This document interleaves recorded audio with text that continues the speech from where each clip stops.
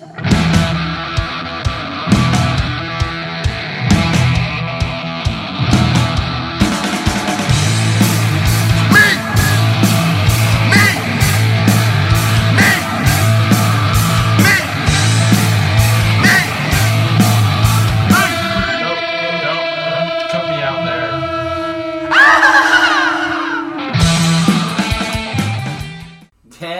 back, folks, to another episode of Fancy Tickles.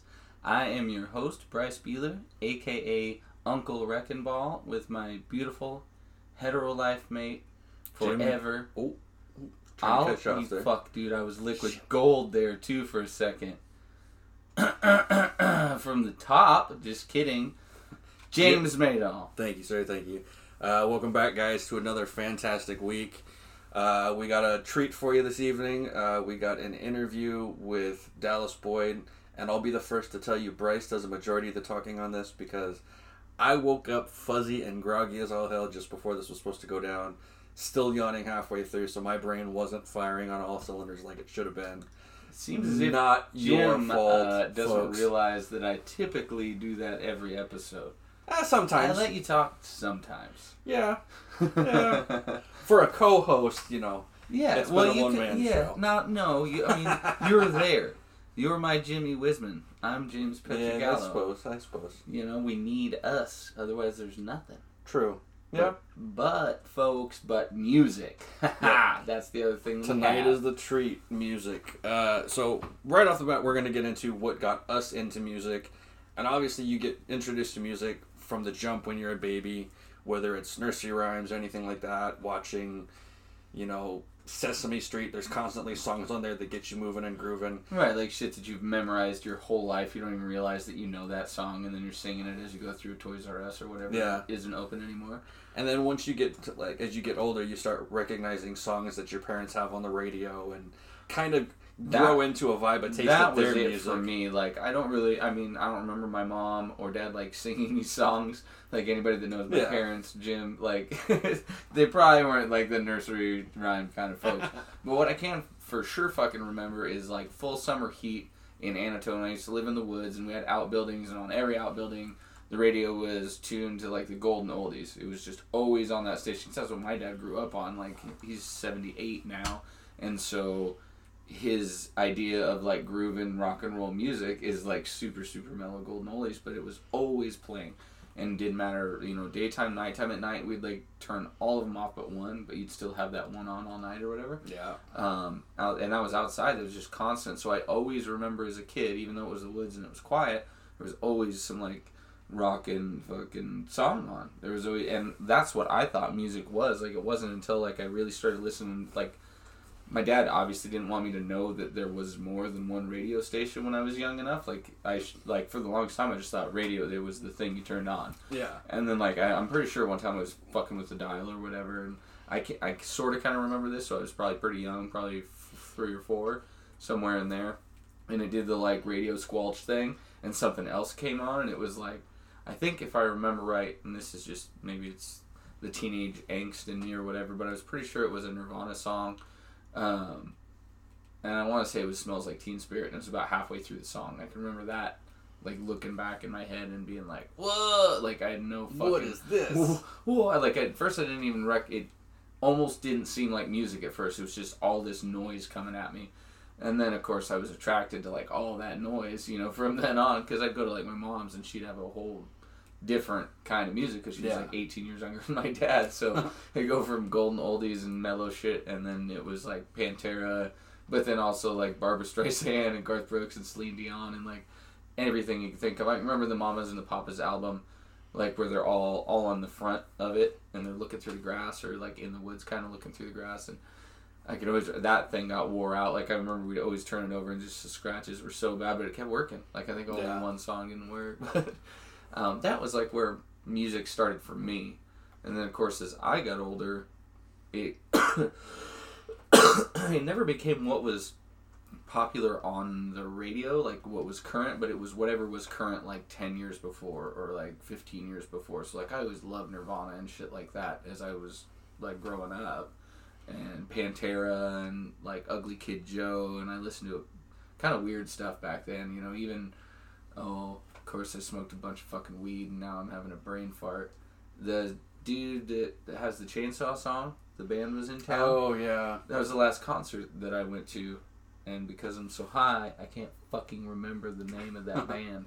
By weaker shit for the podcast, Bryce. No, it's one fucking thing, and it's like that's gonna bug me because I was rolling good. It'll hit after we end the podcast, and yeah, it'll be it like, will. Hit record one more time, and I'll just fucking and we'll put it right in the end after the outro, and it'll just me being like, "Fucking Pantera" or something, you know, which isn't the goddamn band. No. I have Pantera stuck in my.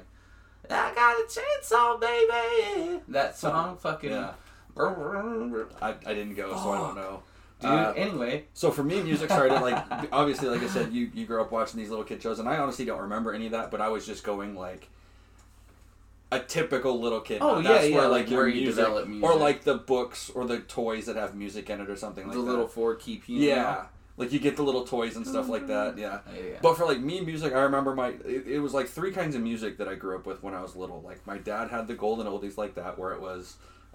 like Beach Boys. He was big into the surfer scenes because he was a little grew up bit in California. Yeah, in like the 60s. Yeah, so he was like, and then he'd have like Buddy Holly. He'd have all those old guys playing Going stuff back like that. a little Yeah, further because that was the kind of shit that my dad listened to. So he would do like my dad got when he was in California. He was lived right on the beach in the area, so he would get and down there they would have concerts on the beach. So he got to see, like, the Beach Boys. He got to see a whole bunch of fucking people back in the day. That's awesome. So that would be on one station. And then if I'd be in the car with my mom, it would be, like, classic country, like, Randy Travis, Travis Tritt, Garth Brooks, that kind of stuff. Like the early 90s country. And then, like, when I got introduced to my uncle, he introduced me to, like, rap and R&B. And that was kind of where more my style came from, where my vibe into music. But... as I've gotten older, I've gone back and listened to some of that other stuff still to kind of, like, retouch the roots and everything like that. Yeah. But even, like, 4th grade, I got introduced to Limp Bizkit and, like, Rob Zombie with a buddy Levi Pettingill. Oh, yeah. Who was, like... and I'd never heard those guys before, That shit so... is so vanilla to Levi now. Shout out to Levi Pettingill. He's a good buddy, and he probably isn't going to listen to this show because he's typically got better shit to do, like, all day long. Usually. But if he does... love him anyway. Yeah, he like, started on that shit, like well, you said Pantera, and Rob Godsmack, Zombie. and, like, that's so vanilla to him now. I, like, turned his radio on one time, and it was people screaming, and what I could only assume Behemoth was... and Mastodon. Yeah, dude, a job for a cowboy, and just fucking... and I was like, oh my god, this is so scary. And he just, like, used to fall asleep to that shit, dude. Like, that's one of my favorite movie... or music type stories is... somehow figuring out how to go to sleep at Levi Pettingill's house if his mom wasn't home because the radio was going to just be fucking... Well, the bass... He had like 50 speakers in his room. That was the only thing in his room was bed, posters on the wall, a skateboard, a TV, and then just fucking speakers, dude. Well, the crazy thing is that those speakers that he had hooked up to a stereo were the same speakers that his TV was hooked into. So when he would play video games or watch a movie in there, yeah, that's where the sound came from, was these big, like, 412 speakers in his room. And he would have it on, like, volume 2, but the bass was so heavy in it that it was like the vibrations is what put him to sleep. Like, some people have to have a fan on. His had to have, like, that vibration. Like, it had to make the bed vibrate without putting a quarter in it.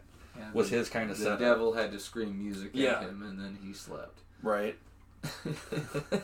And then, like, slowly growing up, like I said, you get into, like, you start touching into your own music. And so you grow into, like I said, for me it was Limp Bizkit, Eminem. Like I said, my uncle got me into R&B, so that was kind of more like Boyz II Men, I was just 112. Gonna say, I didn't know if it was early Jagged Edge, you know, Boyz II Men, All for One, kind of in that same era. Aaliyah, you know. Jeez, there was some shitty music there for a while. There was, boy, I tell you. But you're not gonna find music like that for a long time. Whether it's but like 96 to 2006 was a big old bunch of bullshit in music. Some of it.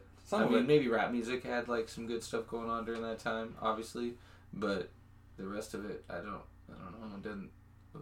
What big awesome? Well, I mean, thing you got to look came at out of that era? Korn's still huge. Okay, Korn is huge. Slipknot. Huge.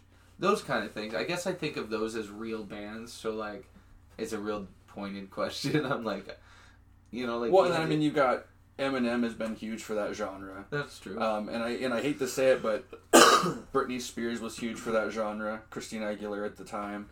And then as they got older, their music evolved into where it wasn't so candy if you pop. think about, I don't know, like the psychology of it, they were more famous than they were musicians. Oh, even for though they sure. were famous for being musicians. Like, so something changed in music where, like, you know, like after Kurt Cobain died, it seemed like everybody then wanted to face the public as a musician, either as a hero or anti-hero. You know, like I'm a bad boy, or you just couldn't be like just a regular person. Or whatever that stood on like super good musical ability and like ability to create songs and shit and influence your own music. And so maybe that's what I was kind of getting at. Is, well, and so I'll became... battle that a little bit. Hootie and the Blowfish. Okay. Dave Matthews Band. Yeah. Foo Fighters. But again, I exclude those. Those are real bands. Those are real musicians that don't have to do anything but show up and play music. True. But what I'm saying is that, like, but individually, I mean, they were big, but like, there's no stadium fillers. Like, there is, but I don't know. I just don't consider like 10,000 electronic pieces of equipment a way to like make music. So it's like just because a bunch of like EDM festival kids are I get that. Like, overheat and die. You gotta look again. Those bands that I just named were actually stadium fillers too, though. Right. But they were a figure. I don't know. Anyway, fucking way off topic. But there seems to be more soul and like history to the music. Like maybe it's that I've only for the longest time as a person heard certain bands because you can't see them in front of you because there wasn't. Television to every day, like look what Britney Spears did to her hair, and look what this person, how fat they are now, and how skinny this person is. You know, you don't see their every day so that's where that social famous media thing comes from. Like the only time you'd hear from Tom Petty was when the next album came out. You know, maybe you'd do spots on radio or whatever, and probably few and far between. Yeah. To be honest, I mean, not a lot of interviews. Well, back then it was all TV shows, like you'd have like Lawrence Welk or something like that where they'd perform on American Bandstand. You know, other there was different form of media back then than there is now. I know, I was trying to think of that late night guy. Carson? Yeah. Like, Carson. Had a bunch of people on. Leno would always have a bunch of people on. Both of them had like up and coming like bands and comedians. Yeah. Like really good. Some people's first public appearances and shit. For sure. But yeah, like. As I got older, so then, okay, maybe transition into, at the same time of coming of age in the music that I, like, latch onto now and I still listen to today, I then started playing guitar and playing drums and playing keyboard and playing kind of any instrument I could get my hands on, harmonica, anything that I could learn, to try and be a part of a band. Or, like, it seemed like a cool thing to do, but I didn't really put the proper effort into, like, learning how to actually be part of a band, and it wasn't until like I was an older adult that I could appreciate like playing music with other people, just like jamming and things like that, as opposed to we're gonna write this song. Like I remember Jordan Hoffman and me like really trying to lay down some whole song start to finish, like without having ever like practiced a song or like what are we gonna play? I don't know, man. Hit a power chord, and then he'd start start drumming, whatever it was, and then I'd be like, okay, that sounds cool. Let's do this other thing. And actually, once we got down to Colorado, we started sounding pretty good. Yeah. That was where we played the best, because we did have a couple songs. I can see my fingers playing it, looking at the thing, but I have no idea in my head what it actually sounds like anymore. Right. I'm like, how did that little song go? Because I could probably dig that one out of the chest. Yeah. But, I did band 6th, 7th, and 8th grade. Were you a trumpet kid? No. So here's where I was 6th grade, I was trombone. I had to learn the bass clef on the notes. Oh, yeah? Because I wanted to play bass guitar. It was the first year that bass guitar was introduced into the elementary school program. They would let you play. Music's the same? Yes, it's all on the same. The notes, so the notes aren't written like on a piano or whatever? No. So it's all on the same, the same staff, right? And then it's, instead of being like the ampersand symbol, it's just a little Nike swoosh turned on its side. That's the bass clef. Okay. And so that's where you get like the lower end notes, obviously. But those were in the same, the notes there, you just playing differently on the bass guitar. And so I had to do that to learn the notes and everything and how to read that music for 6 months. And then they could let me switch to the bass guitar. So when I switched to the bass guitar, I had I got my setup at home, and then the school, because of parades and stuff like that, picked up a battery powered amp that had a sling over it, and I'd wear in the parade. Yeah. So I would have that big ass fucking like 30-pound. Oh, it was a big one. It wasn't huge. It was probably about the size of the mic case. That's pretty big for a kid to haul around, and the bass guitar. Yeah. So that was slung over the shoulder, and then the bass guitar rocking. And I played that for the Asotin County Parade and the parade that they used to have march up 6th Street in the summer, or Christmas parade. Oh, played in both of those, And you played way bigger shows than me, dude.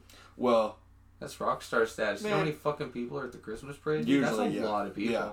And if you think about it, if you're like a kid that's scared of like passing through crowds, and you join the band and you have to go do that where there's crowds on both sides for miles, dude. Because that it was terrible. So long on one end, I had no choice but to stand on that end, right on the edge, so everybody on that side can't see be little kids. Yeah, can't be in the inside. I want to touch your guitar. Funny story about that. So 6th grade, not the Christmas parade, but the one after that. I think we did 3 parades that year, because we did the Asotin County one, we did the Christmas one, and then there was one at the end of the year that we did, where we were marching, and I don't remember what we were playing, but one of the kids dared me to go over and pick up a Tootsie Roll off the ground while we were marching, and I was like, fuck it, and I just went over and grabbed it, put it in my pocket, and when we got back to school on Monday, the teacher pinpointed me out. Some of us, we didn't do such a great job, and some of us having to stop for candy didn't make us look any better, so blah blah blah. Well, then transition into 7th and 8th grade, I did band there, and then 8th grade I kind of fell out of it a little bit. Like, I just wasn't feeling it as much as I was. I don't know why, for some reason I remember you hefting around a bass guitar though. Did you have one after? Like, I never played it after that. You kept one or anything? No, because for some reason I always thought I had it, and I think I ended up selling it to Pettingill. Oh, and it was that red bass that he had. Yeah, because I played the shit out of that one too. Yeah, that was the the bass first time I had. ever got to play bass. Really, was that, I think. Yeah, that was the 6th grade bass that I had. That. Oh shit. The Ferdinand or whatever that was. Yep. Yeah. Exactly. Fuck. And and I played that all the way through 8th grade, and then somehow so they had in the band room in 8th grade they had the lockers and stuff like that. They finally got in there, so mine had my guitar and my amp and everything else like that. But something happened to the cord that I had, like the cord that goes from the guitar to the amp. It either got stolen or got borrowed and never got put back or something like that. I don't know what happened to it. All I know is... No, this was when I was in 8th grade. I know. You're a dick if you stole it. If it was you, because I got a C- in that class, I'm going to beat your ass. Oh, that's so funny, dude. You ruined your musical future. Well, what it was I just, the teachers, you don't have, you're still going to have to play. And if you come to the show, if you come to the concert, you're going to use one of our chords to play. And so I just quit going to the concerts, because, if it got stolen out of your locker in your room, why is it my responsibility to replace it? Oh, right.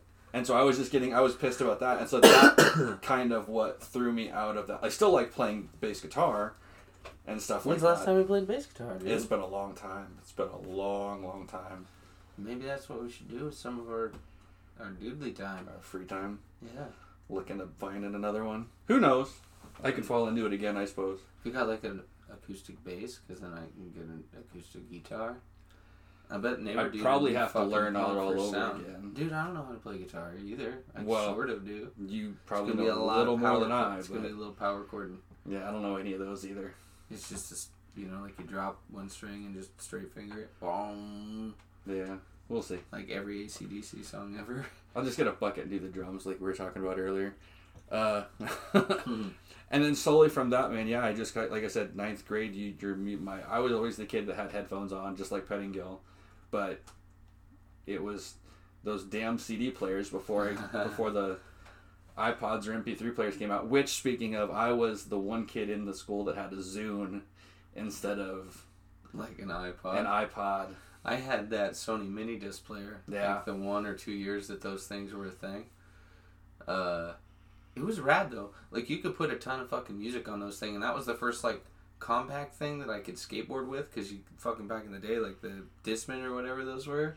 I mean, that would only fit in like Jinko jeans, and I only had like 10 pairs of those. Not you know what I mean? That weren't ripped and torn to well, shreds now that anyway. I think about it, the only reason I ever started wearing really baggy clothes when I did was like I could have a skate tool in this pocket, and I'd have my CD player in that pocket, and my wallet in this pocket, and I was just one of those dirty little skateboard kids, like with baggy, squishy clothes, because everything looks heavy, and it's like, because it is. Well, those disc players had some of the like most false advertising on them ever. Oh yeah, this anti-skip bullshit. Yeah, shock proof. No, fuck that. You kick a pebble and it was gonna skip.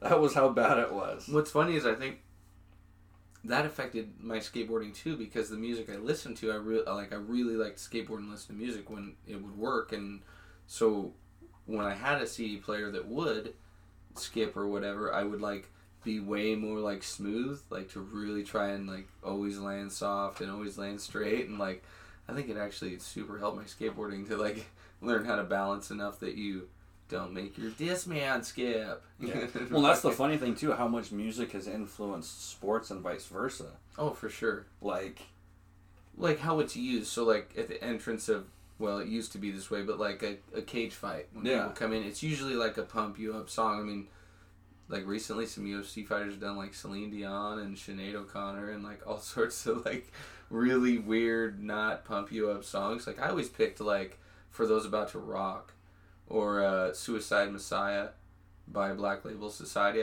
When I was fighting, I came out to that probably like 8 or 9 times. And then we did, like, I think the first song I ever went out to in a cage fight was Pantera Walk. So like it was always something heavy, you know. And then as I got like older, I really, really liked For Those About to Rock by AC/DC, because it's just the way it starts, super mellow, but when it's like comes in through the speakers, like that's one of those like, yeah, as you start vibrating, dude. Like music used to affect me huge like that in the gym, for sure. Like when you're training and you're tired and like, you know, if something happened to the CD player, like somebody bumped into it, knocked it off, whatever, which happened like a billion times.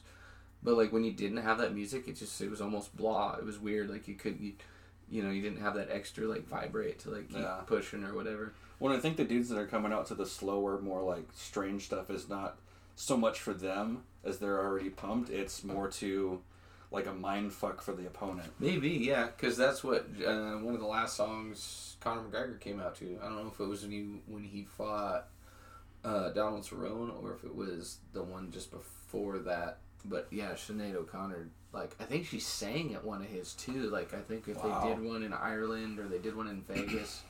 Well, it's like the dude that comes out and he's like he'll do the pose for the fights, but he always does the funny. Oh yeah, dude. Like here's your drink, here's my drink. Yeah, that's the guy that wrestles. It's not Lawler, was it? Yeah, dude. Lawler did all sorts of funny ass shit, dude. He came out because like in the early generation of UFC, there was this guy that would come out with white pants, a white wife beater tucked in, white gi pants, you know? Oh, yeah. And then he had one boxing glove on one hand and then an open hand on the other so he could wrestle. Oh. But like you could just not have gloves on either one of them, and it's more devastating. But anyway, he came out dressed like that one. Like the guy had this big, huge mustache fucking thing. And this was like for real cool in like 92, so the guy was awesome. He had the mullet, and Tom Lawler came out dressed like that for one of his fights, and they were trying to do the standoff or whatever, but Lawler still like got in there all serious, but he looked like that dude, and the other guy was just like, every picture they took, his face was just like ear to ear grinning, laughing, he couldn't fucking control himself. And then Lawler destroyed the dude. Was he the same dude that come out and he like brought flowers to the guy? No, that's the guy I'm talking about. Yeah, there's been a huge compilation that's been played across Facebook with that guy. He like comes out and he brings the guy flowers and he like squares up, then he rock paper scissors with him and he's like paper covers his fist. It's like I win. That's so funny, dude. Like it was super good. Or I can't believe I've missed that. He boops the guy on the nose. He like comes out and he like squares up and he just like that. Did you see that one where I want to say it was Don Fry or Heath Herring? Yeah, the dude that used to have the mohawk and then he dyed his hair all different colors too. Yeah. And it's in Japan and it's in a ring instead of a cage. And he's fighting this guy that's wearing a wrestling singlet, and I think he's Chinese. He looks, or something like Chinese, Japanese. I'm terrible at that, but sorry. But like, he was Asian. Yeah. But he's wearing this like singlet with like the American flag on it, and so when they come square off, the Asian dude kisses Heath Herring on the face when they're getting all nose to nose, and Heath Herring just winds up and just sleeps him, dude. Fight hadn't even started yet. He just knocks him totally cold. And he's like throwing his hands up like, what, dude? Guy kissed me. And he's like using the other F word, and he's like, that F word kissed me. You know, like, you know, it was an appropriate time. Not that it was appropriate, but it was acceptable. It would be on TV, and people said it, and you know, it's one of those things where back in the day that word has changed and taken. Oh, for sure. Like in our era, like if you just called somebody that, it just meant they were like a douche. Well, it's like retarded. Like, retarded. Yeah, dude. Time. Like all of our power words that we used to use that were absolutely not meant to hurt any specific person. They were meant to hurt all people. Like if I called you one of those, dude, it was it was like, you're retarded, dude. And, somebody might be affected by that more than, like, you're stupid, or whatever. Yeah. Is that, like, the same word? Basically. I think it's acceptable. Isn't that weird how words that mean the exact same thing but are just a different word are acceptable? Well, and I think so. I mean, I think there's levels of stupid. Right. And levels of like the R word. Where it's more, where, like, now they've changed the R word to special needs or handicapped. Or something along those needs. Well, it's where funny. Stupid is I was watching a TED it's talk. Another verb for, like, dumb. Right. I was watching a TED talk, and I can't remember who the lady was, but she used the word retarded. But she used it at, like, it has been hindered. Like, it has nothing to do with, like, that it was a person. She said it, and somebody was like, can you use that word? And she's like, no, I use the exact proper usage of that word. And then went right back into the TED talk. Like, just because you don't know that part of your vocabulary doesn't mean I don't. Right. Music! Little sidetrack there, guys. But that, I got you good for like 10 minutes, dude. Okay, so here's my thought on your conspiracy corner, because I was going to drop this on you earlier and I forgot to. Shit. So, I don't know anything about the Kurt Cobain. No, the Kurt Cobain. I really want to talk about COVID masks. Well, there's that too. All right, Kurt Cobain. Which one? What thing? The Courtney. Oh, dude. That one. I don't know anything about that. Okay. So for those that don't know, Conspiracy Corner with Bryce, 5 minutes. Oh, shit, you dropping it on me. Okay, so there is a conspiracy theory that has somewhat some legs to it. The problem is, and what we're talking about is Courtney Love having killed Kurt Cobain. So there's also weird conspiracies about her having been like a CIA sleeper agent thing, whatever, which is just put in place to discredit the fact that Courtney Love very likely killed Kurt Cobain. There's like a notebook was found that was left at her lawyer's office of her practicing Kurt's handwriting. Like she had torn a page out of his journal. And then she was just practicing how he would write. And apparently she had like books and like a whole notebook or two full of her practicing Kurt's handwriting. This was just before his suicide note and just before he supposedly shot himself. Okay. So when they go back through and if you look at the actual letter of his suicide note, for the most part, the whole top half doesn't run any different than like a journal entry. Or like if you were just talking about your day in your journal and it wasn't like a suicide note. And then all of a sudden it starts turning like, and you can see on the actual, there's like a definitive, complete change in the handwriting. It becomes like super rapid and super fast and hurried and whatever, which some people would lend to him being upset, but a lot of people that have never dealt with that particular thought or whatever don't realize it's actually a pretty commonplace for some people. It's not like a hurried, gotta be done type of thing, so that can be discredited in that sense there. And it also just turns from like what seemed to be a story about his childhood and seeming like he was failing in his band to this is, I'll be waiting for you at the altar, blah, blah, blah, all this thing. And like the complete tone of the letter changes as that handwriting changes. And it's pretty, I wish next time we do a pod, I wish we could hook up another thing that has the internet on it so we can just be like, when I think of something before I blurt it out on the, that thing, I can look it up and be like, this is what I want to talk about. Okay, fair enough. You know what I'm saying? But back to the conspiracy. A lot of people also lend the fact that, well, he had an overdose, so maybe he was writing the letter and done some drugs, and then that's what caused that. He would be absolutely unable to write anything with the amount of heroin that was in his system. And yes, he was somebody that had been Narcaned at like 3 times the amount a normal person would die from. But at that time, he had like 7 times the amount in his system, or 5 times the amount, a way bigger amount than it should take to kill you, which would cause, and you've seen tons of people that do heroin, they'll hit the needle and in a matter of seconds they're like laying back and just not doing anything. You definitely wouldn't write like a whole paragraph of a suicide note after the fact or during the process, because it's not something that takes time in that particular sense. Yeah. So with that being said, those are just like little bullet points because you let me smoke weed, and it's entirely your fault that I smoked weed. Usually I can't remember all the bullet points of the rest of this, and you hit me hard with the conspiracy corner, which is my next conspiracy, that Jim is part of the man program, and that's why he gets me only 5 minutes at a time on a little podcast, because then that's my only 5 minutes instead of going out in the streets and being like, why am I wearing this fucking mask that doesn't do anything? That's something I couldn't tell you, man. On those 5 minutes cut. No, you still got a couple. You don't get to even talk about it anymore. All right, fine, yeah. But what we do have for you in store is a really awesome interview with a local artist, Dallas Boyd, from the band Brothers, and he recently put out, it seems like 2 albums, but his most recent one is Life Lessons, and found on Spotify. If you just look up Dallas Boyd, it'll have all of his music on there. And you can also find Brothers on there as well. As well as just about every platform online, apparently.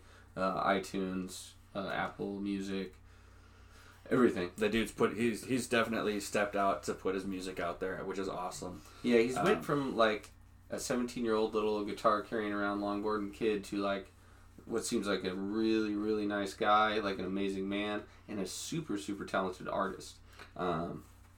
I can't wait for you guys to hear the interview, and then I definitely would go out and listen to the newest album as well as his, I guess, electronic music, but because it's his twist on it, it's like, it's his own thing. It's one of the coolest things I've seen people do with music from the Valley in a really long time. Yeah. And he's just and he's not even local anymore. He's down in Kentucky now. I have a feeling after he sees that people are reaching out that we want him back. We need a music messiah in the Valley. I think the thing is down there, the scene's awesome. Different, yeah. And you guys will hear that in the interview. He explains a lot of what he's doing with his time now and where he came from in music, and some pretty interesting stuff. So if we don't hear you again, we love you and have a good night, and please stay on for the interview because this local artist is an interesting guy. Has a lot to say about music and life. So pretty rad. Awesome. Later, guys. Bye.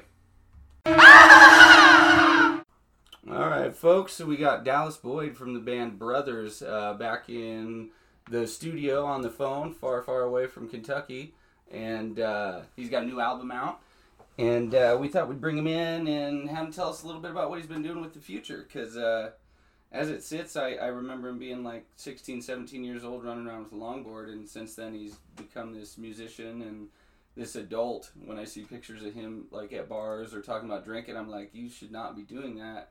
You're just a little boy. But apparently you're a grown-ass man now that's like living the rock star life. So, with that being said, on the albums that you put out, I noticed that there was the newest one. What do we got there? The Life Lessons. Sorry about that, man. Yeah, and then there was also like the one that a lot of the electronic music was on. Now, is that just you doing that, or is that still a Brothers thing? Every single thing on all of those recordings of my solo stuff, I did every single part on. I recorded it, mixed it, produced it, everything. Wow.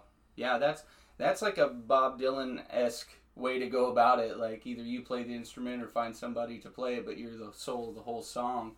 So, is that the same with both of those albums, or is the rock one more? Well, that's all on one. The link that I sent you is the whole thing. All that is on one album. Oh, okay. Because when you look at it on Spotify, like I think it was "Burn It Down," which is the outro track. It had like this kaleidoscopy, hippie, psychedelic vibe to the cover, so I wasn't sure if that was part of it or just a different album cover. So, like, the one with all the electronic stuff on it, that's called Artist Unknown, You're Not Alone. It's actually, like, that cover is actually a velvet painting that I bought my senior year in high school at Houndstooth's Vintage Store that was right off of 6th Street. And it was hanging on my wall forever. But that electronic album kind of, like, it was my take on an electronic album, you know. It's because I like all music, so it kind of comes out that way. And then the one with me as a little kid with a cowboy hat, that's my new one.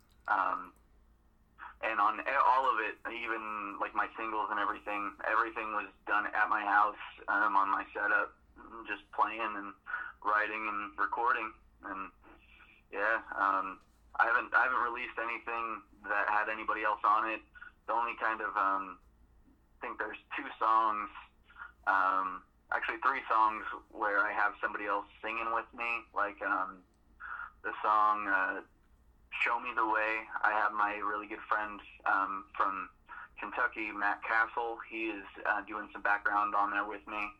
And as well as the song Empty Nest off my new album. He did, like, there's like a really high part where it's just like in the background. He did that for me. And then the song on my electronic album called Disturbing the Peace. Mm-hmm. That's actually his song that I play with him. Like, I play lead guitar with him when we do live stuff.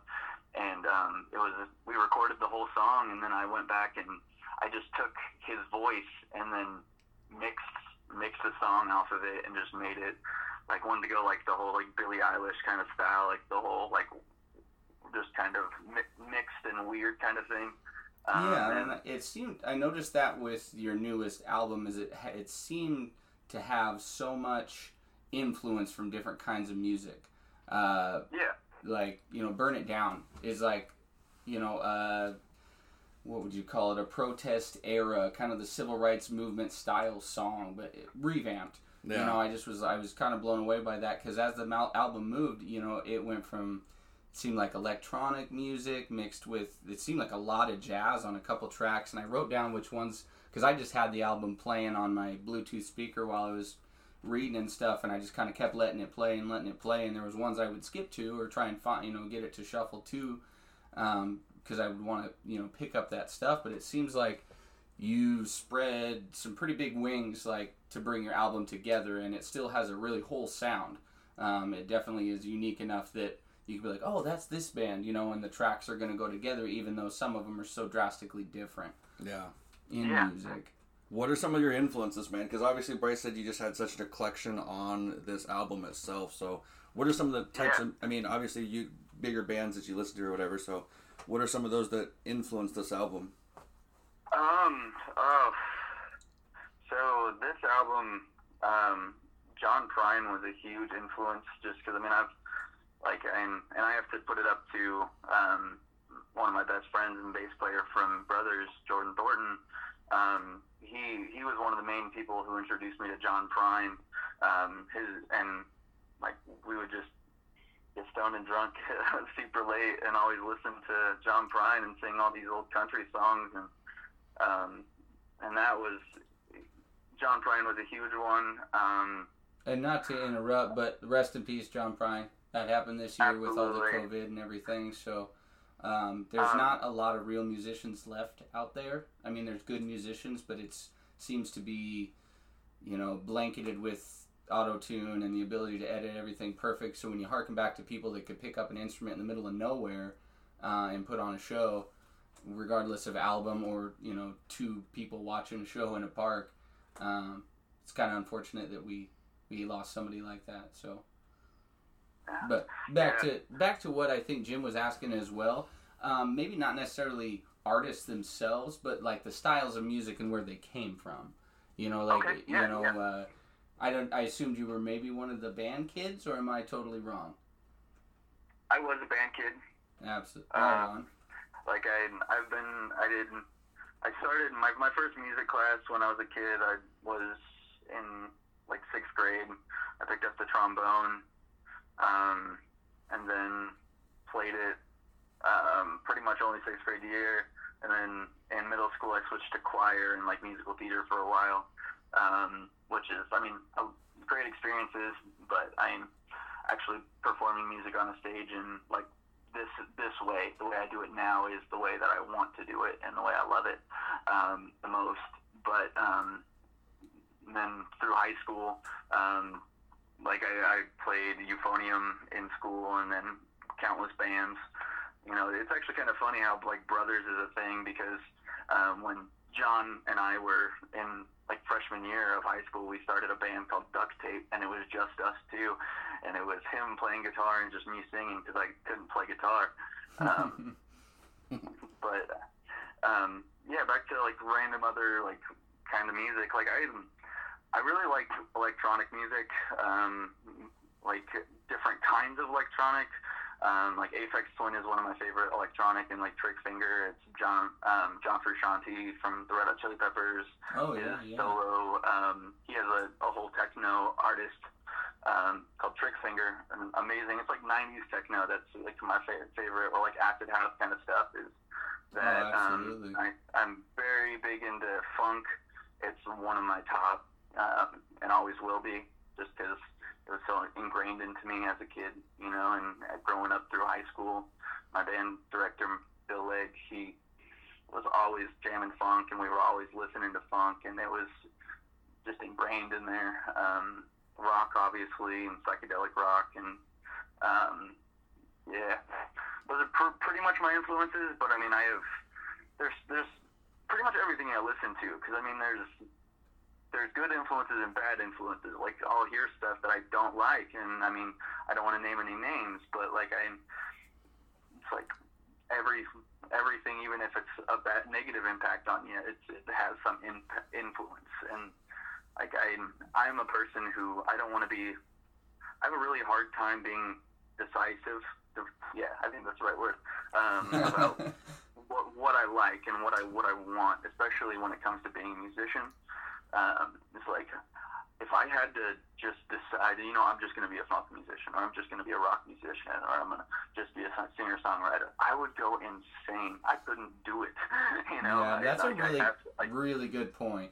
Because I think just like people, you have a style of music that you like. One example, it's kind of from a pop reference, but like Carrie Underwood, an amazing country singer who really didn't listen to country at all until she got on the show or whatever, before she won it and everything. And, you know, you go to her house and she's going to be listening to, you know, rock or something else. She's avid against country. I'm forgetting his name, but there's the country guy that's super, super popular. He's got all the backroad songs and stuff, but he's one of those ones that when you go to his house, he has rap and hip-hop and shit like Luke that. Bryan and stuff like that. Yeah, exactly. And so for kind of along what you're saying, it seems like the best musicians are people that are open to all sounds, even ones that are annoying to them, you know? Yeah, and I mean, even if something's annoying to you, it's like, that is an influence, because, I mean, I feel like a lot of the time when people think of influence, it's like, what has been a very positive thing, you know, like in your musical life, or like what's something that you've seen and be like, I want to do that. But it's like also that something that I feel like kind of gets overlooked is like, you'll hear something that you don't like, and in your mind you're going to be like, I don't want to be that. And that is a bigger influence than hearing something and saying, I want to be like that. Oh, you know? Okay. Yeah, for sure. For sure. Yeah. That makes sense. You see, you know, a band like, oh, it's unfortunate, but like Nickelback. There's a ton of songs that I actually really like, I'll admit right now, on the air, that I really like it.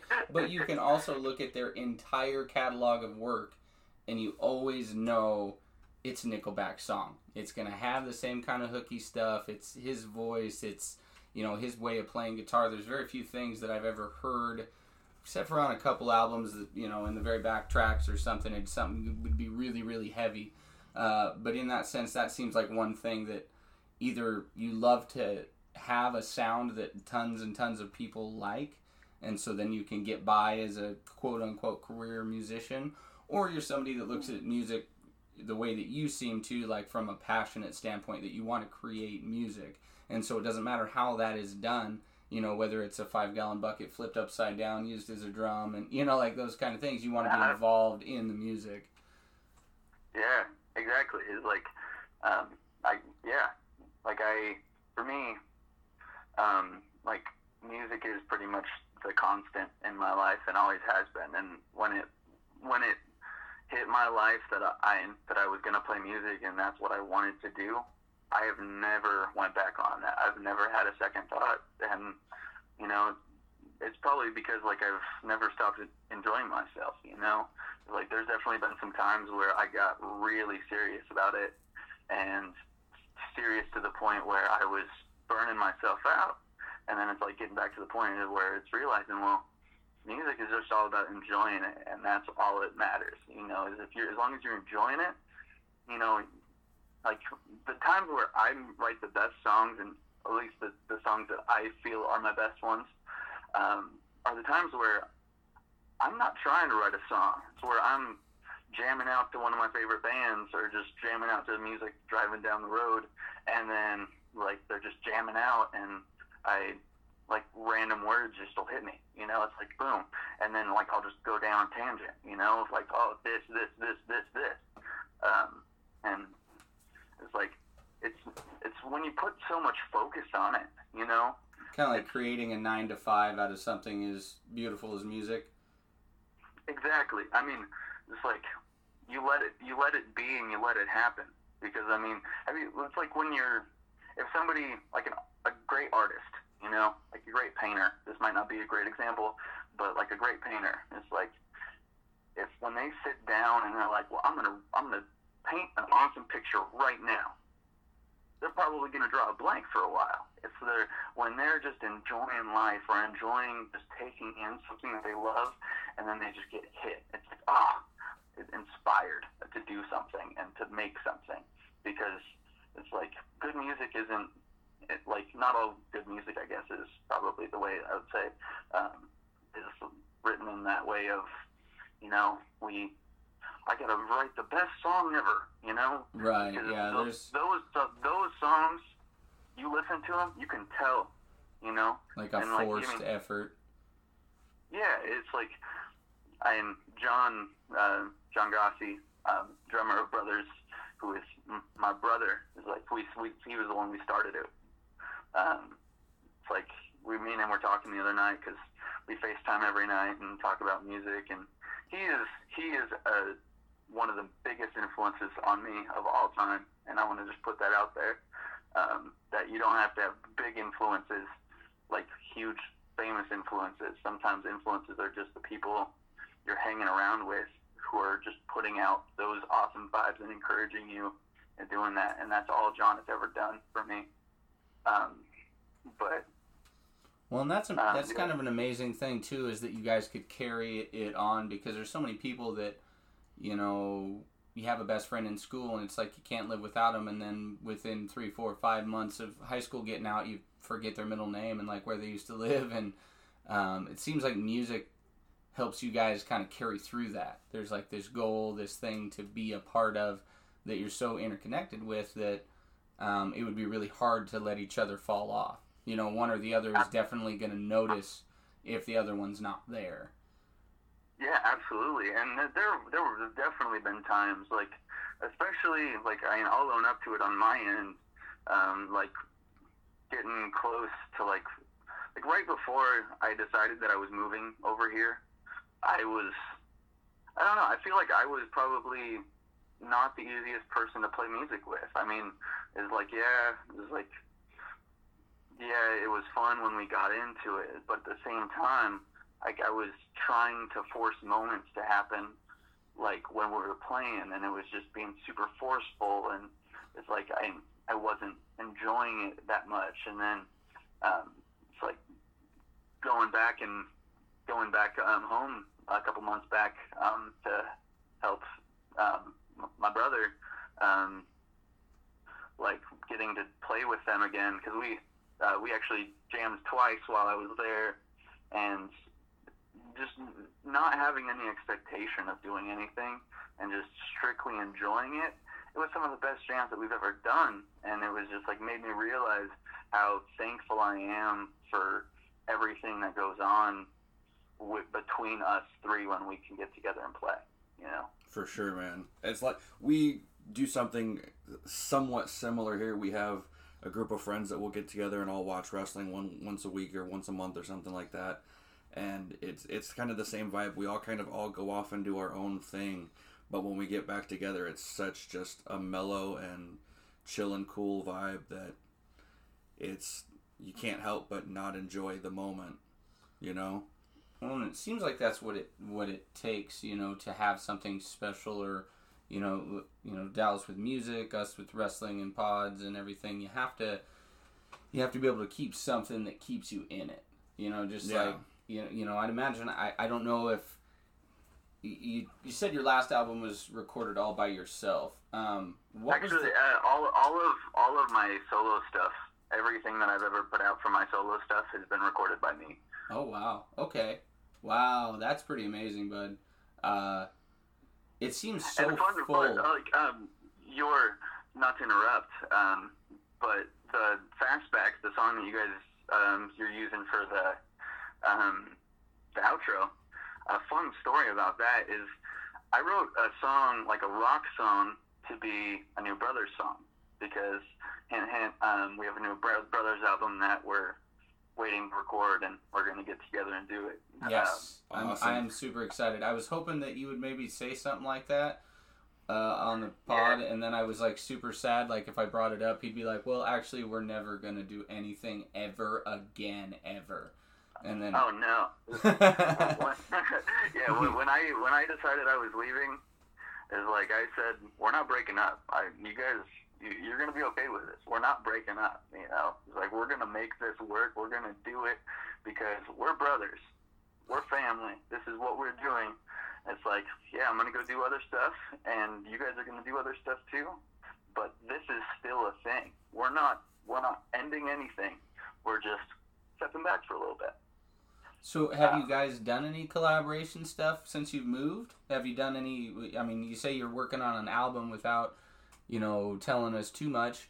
How does that work? Like, I have a hard time just talking to Jim if he's not in the room. So, like, I could not imagine trying to do music in that sense, other than, I guess technology has brought us to a point that we're all together in the same room most of the time. But have you been working in that sense, or do you guys just send each other stuff and then somebody works on it and sends back, you know, you do a guitar track or something and he does the drums, or however that works? It's pretty much that, like, I'll send something their way, and then they go over it, listen to it, and then send stuff my way, and then we work from there, you know.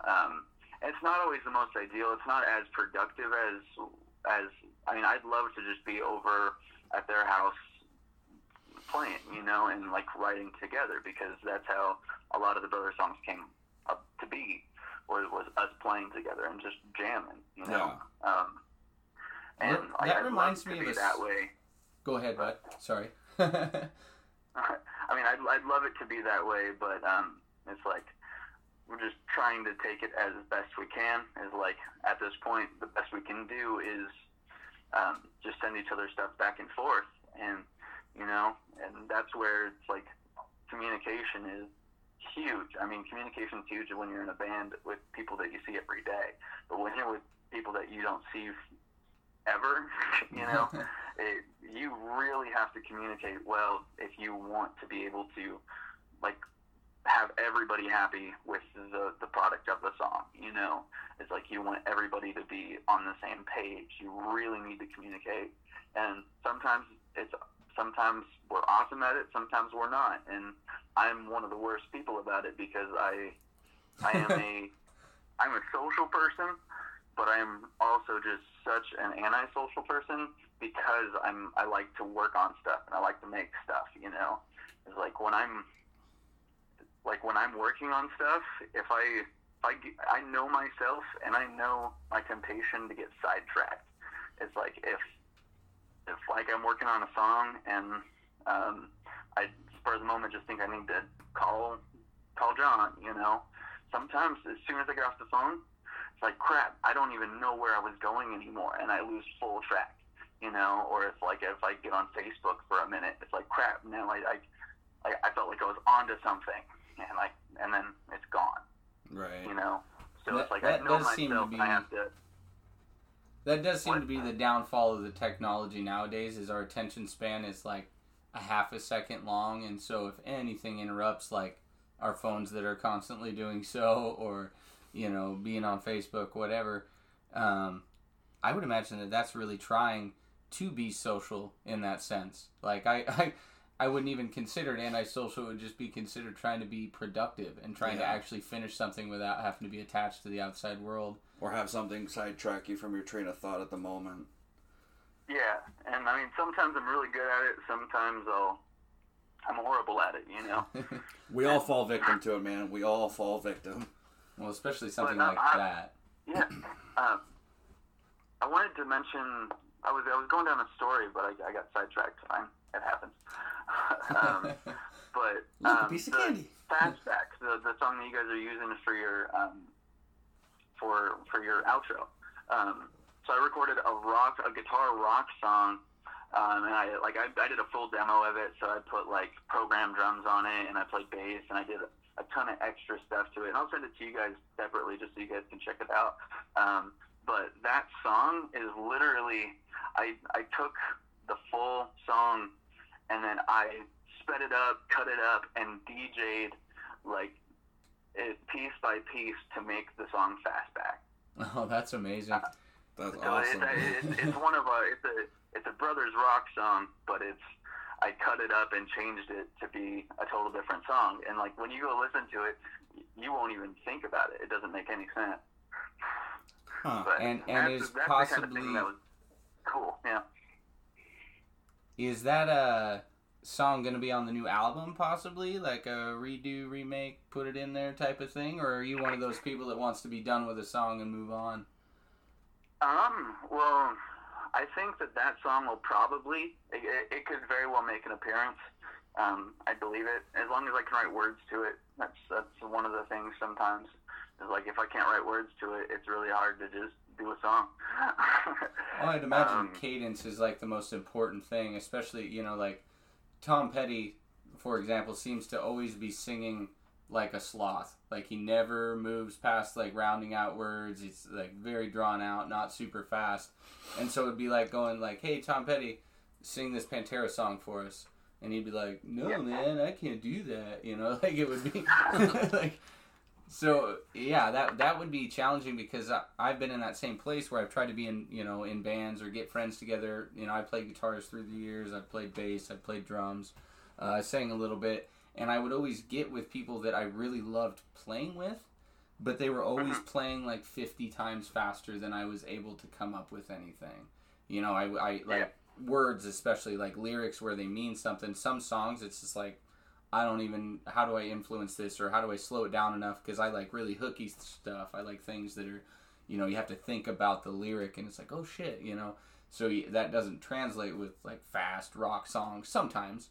I mean, there's obviously people out there very capable of doing that. That's just not me. But I try really hard sometimes, and it's like the times where I try really hard, like it's like the same kind of thing that I'm having to do with that song.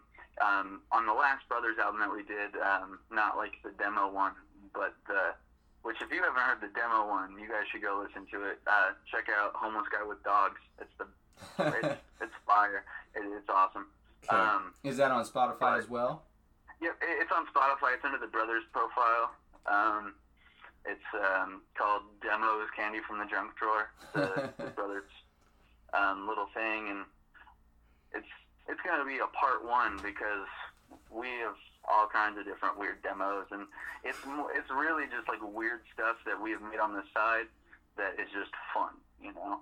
Well, and some of that stuff is the funnest stuff to dink around on. It's almost like riding a skateboard where like you can go to the park or you can go to that stair set or that handrail and you're like pushing it.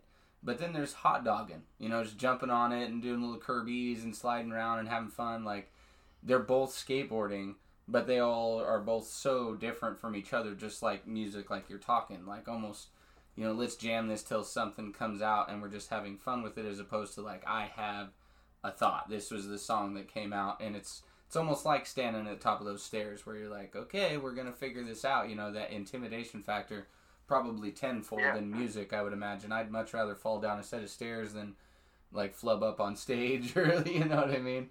Yeah. I mean, I've messed up on stage. I have a lot of really fun stage stories just because, like, we've been very adventurous and playing with sobriety. that always helps with it. Just messing around. Like, there's been so many times where I've messed up, and you know what? Like, it's kind of like realizing is like I've messed up and been on stage in front of a ton of people, and I've been pissed, like visibly just upset, and like it ruins the whole vibe of the jam. And then there's like times where I've forgotten like a main riff of a song the first time it drops in of a song to start a show.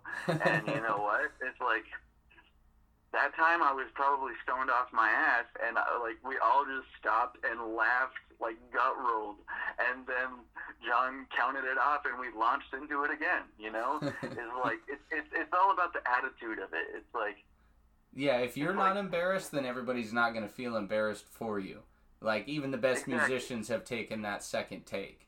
You know, and I'm not like huge on this band at all, but like there's a Green Day song that starts where he's like, bum ba dan dun, ah shit, dun dun dun, and obviously that was on purpose or whatever. But that's the kind of thing where it's like, ah shit is included in the album instead of like excluded out of pride or like arrogance or whatever. So things like that are awesome. It's being real, you know.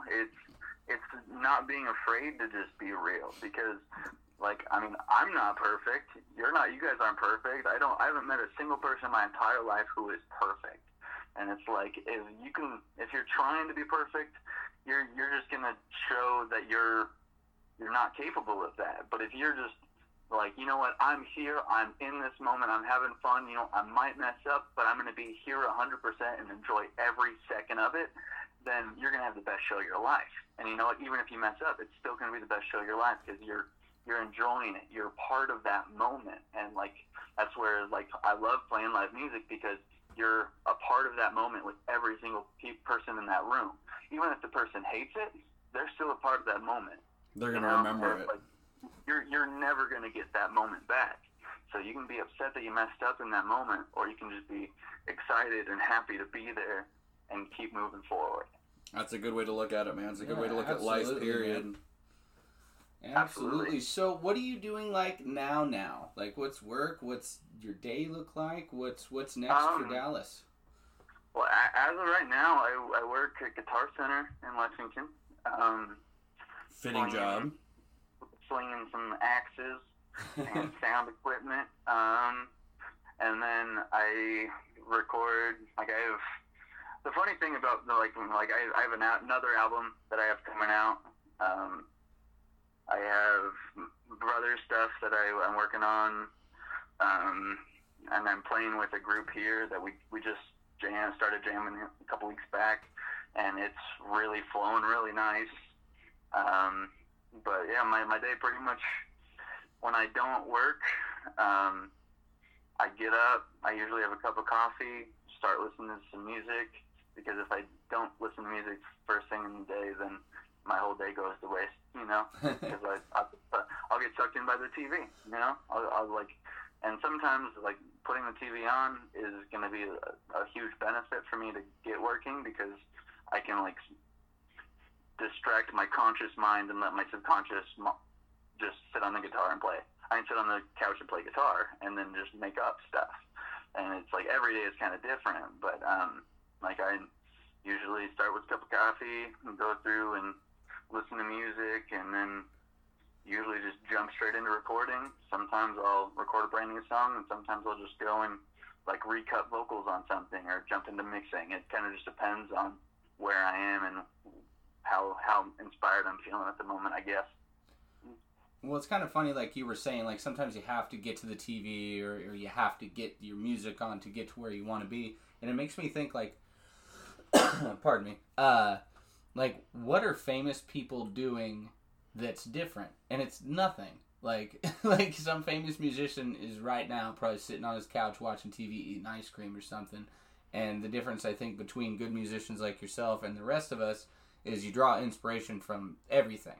Like, artists look at everything as something, they don't just look at the object, they look at what it is.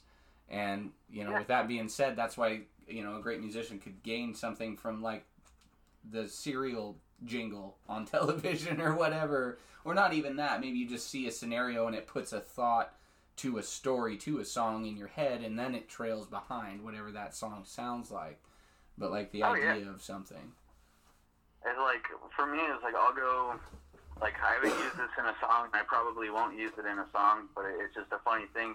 It's like, after I moved here, I went to, every time I go to Walmart, I just see Amish people. But like, I know the Mennonites, but every time, like, I always think of going back to my theater days. It's the Mennonites. I always like picture like a Mennonite theater group performing Men in Tights. It's just like it's just like random. Like, I was literally walking through Walmart. I saw an Amish person, and that whole scene popped in my head.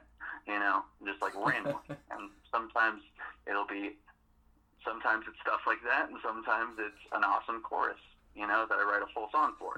And it's just being able to be open to whatever comes at any moment, See, I was just attested that to smoking. That too.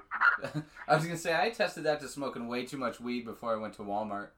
But yeah, I totally see what you mean. Where a whole scenario, a whole story, or what you think, like a preconceived notion of what you're looking at when you turn a corner at a store or something, and then you go, "Oh, I assume this is happening." And I've done this numerous times and been super, super embarrassed in my life where I turn the corner and you see one person, in one position, one person doing something else, and you just assume, like, whoa, what the fuck is going on right now? And then it has nothing to do with where your brain goes, and you're like, oh shit, if I'd have waited 3 more seconds, I wouldn't have just totally made myself feel like an idiot. Like asking somebody if they're okay simply because they're picking something off the ground while their child's also throwing a fit, so it looks like somebody's just choking their kid on the ground in the middle of Walmart. Like everything's fine. And now that I have kids, side note, I totally get it. I wouldn't even blame the person for choking the kid on the floor at Walmart anymore. But things like that, where you see a story in a moment, and that's, I think, an artist's mind in general. They take something and they make a story. They don't need something to make a story. They need just that one thing, and it wraps it all up. And sometimes you just need a picture, like today, when I was actually driving over to the studio that I'm at right now, I was just driving, and I was thinking about a story, like, not a story, I was thinking about an experience that happened, and, like, to me, not too long ago, so I was smoking a little bit, and I accidentally blew into my apparatus, and everything went flying, and then I was like, went on the ground, picked everything up, and then I put it back in there, and then it's like right before I went to hit it again, it's like I looked down, and one of the things that I thought was like a half burnt little nug, it was a dead honeybee, and I was like, oh, I almost smoked a honeybee, but then in my mind, like, I contemplated, I was like, wait, am I the guy who almost smokes a honeybee, or am I the guy who accidentally smokes a honeybee? Furthermore, are you the guy that contemplated it and still wanted to smoke the bee? That's a whole nother character by themselves. I contemplated it, but I did not do it, Oh, no. I figured, like, I mean, he probably would have enjoyed a cremation, but I just let him fly to the wind. Oh, man. Well, I tell you what, man, it has been super awesome having you on here. If you would, kind of plug your bands real quick and plug where we can find you, obviously Spotify, and who you're working for, or working with, I should say, in music. Okay, yeah. So, obviously Brothers is going to be a main and a huge part of my heart. We're on every streaming platform, like iTunes, Apple Music, pretty much everywhere you can find your music, we're on there. I have my solo stuff under Dallas Boyd. I'm also have everything that I've released pretty much everywhere, except for one album that I pulled self-consciously that I'm going to upload back up. That was actually the first one that I did when I first moved to Kentucky. But I'm going to upload that, and everything will be back on Spotify and Apple Music, iTunes. I play with a group. We're called Willcast. We don't have any music out yet, but we are in the works for it. And then another band, the guys that I've just started playing with. Nothing like I said, we're just starting. So as soon as we get stuff rolling and get to playing and recording, I will definitely relay you guys that information. Also, one other group that I really, when it comes to influences, I want to say something about. One of my best friends who is not here anymore, J.K. Verkamp. One of the biggest influences that I've ever had in my life, and still to this very day. He's me and him. We are the Juicy Boys. We're on SoundCloud as of right now, but very shortly I'm going to have everything uploaded to everything, and I'm going to make a big post about it when it comes out. But we did an album called Pleasure, Cigarettes, and Passionate Midnight Lovemaking. And Jake just flowed these words and melodies off the top of his head, and just phenomenal writing and phenomenal singing, and just an inspiration on all fronts. And it's like the Juicy Boys is the group. Check that out on SoundCloud. I'll also share links and stuff, and when I get everything out on Spotify, I'll share it out that way. But Jake is always gonna be an influence to me, just because from the minute me and him started working together and doing stuff, it was instant. We're best friends, and this is what we're doing, and it's just, I'm always going to hold on to the inspiration that he gave me, especially at a very low point, because when we first started working together, I really wasn't feeling that inspired or good about what I was. Yeah. Like what you were doing with the album. You still there, man? He put the joy back into enjoying music and making music, and I can't thank him enough. Yeah, absolutely, man. But yeah, that's probably. So if super fans or if super fans or groupies or anything like that want to find you on Facebook or Instagram, where would we find you guys on there? Or are you guys even doing that with all the music platforms? Brothers is on Facebook and Instagram and all those things. I am also. It's just for me. It's a Dallas Boyd on everything. Perfect. That makes that a lot easier. I don't have anything for the Juicy Boys other than SoundCloud. And we'll definitely check that out. Seems like an inspirational thing for you. We are definitely looking forward to you putting that out, and we'll watch for the posts. Again, everybody, This is Dallas Boyd from Brothers. He was nice enough to come in and do an interview with us over the phone from a billion miles away. And we thank you for your time, man. And hopefully I get to see you soon, maybe share a beer, ride some skateboards, something, if you plan on getting back in town. Yeah, great. Awesome, man. Awesome. Yeah, I'll let you guys know as soon as I know when I'm coming back. I know I am planning on coming back before the end of the year. So. Perfect. Awesome, man. Well, thanks again. Thank you guys for having me. Yeah, absolutely, man. Hope to do it again.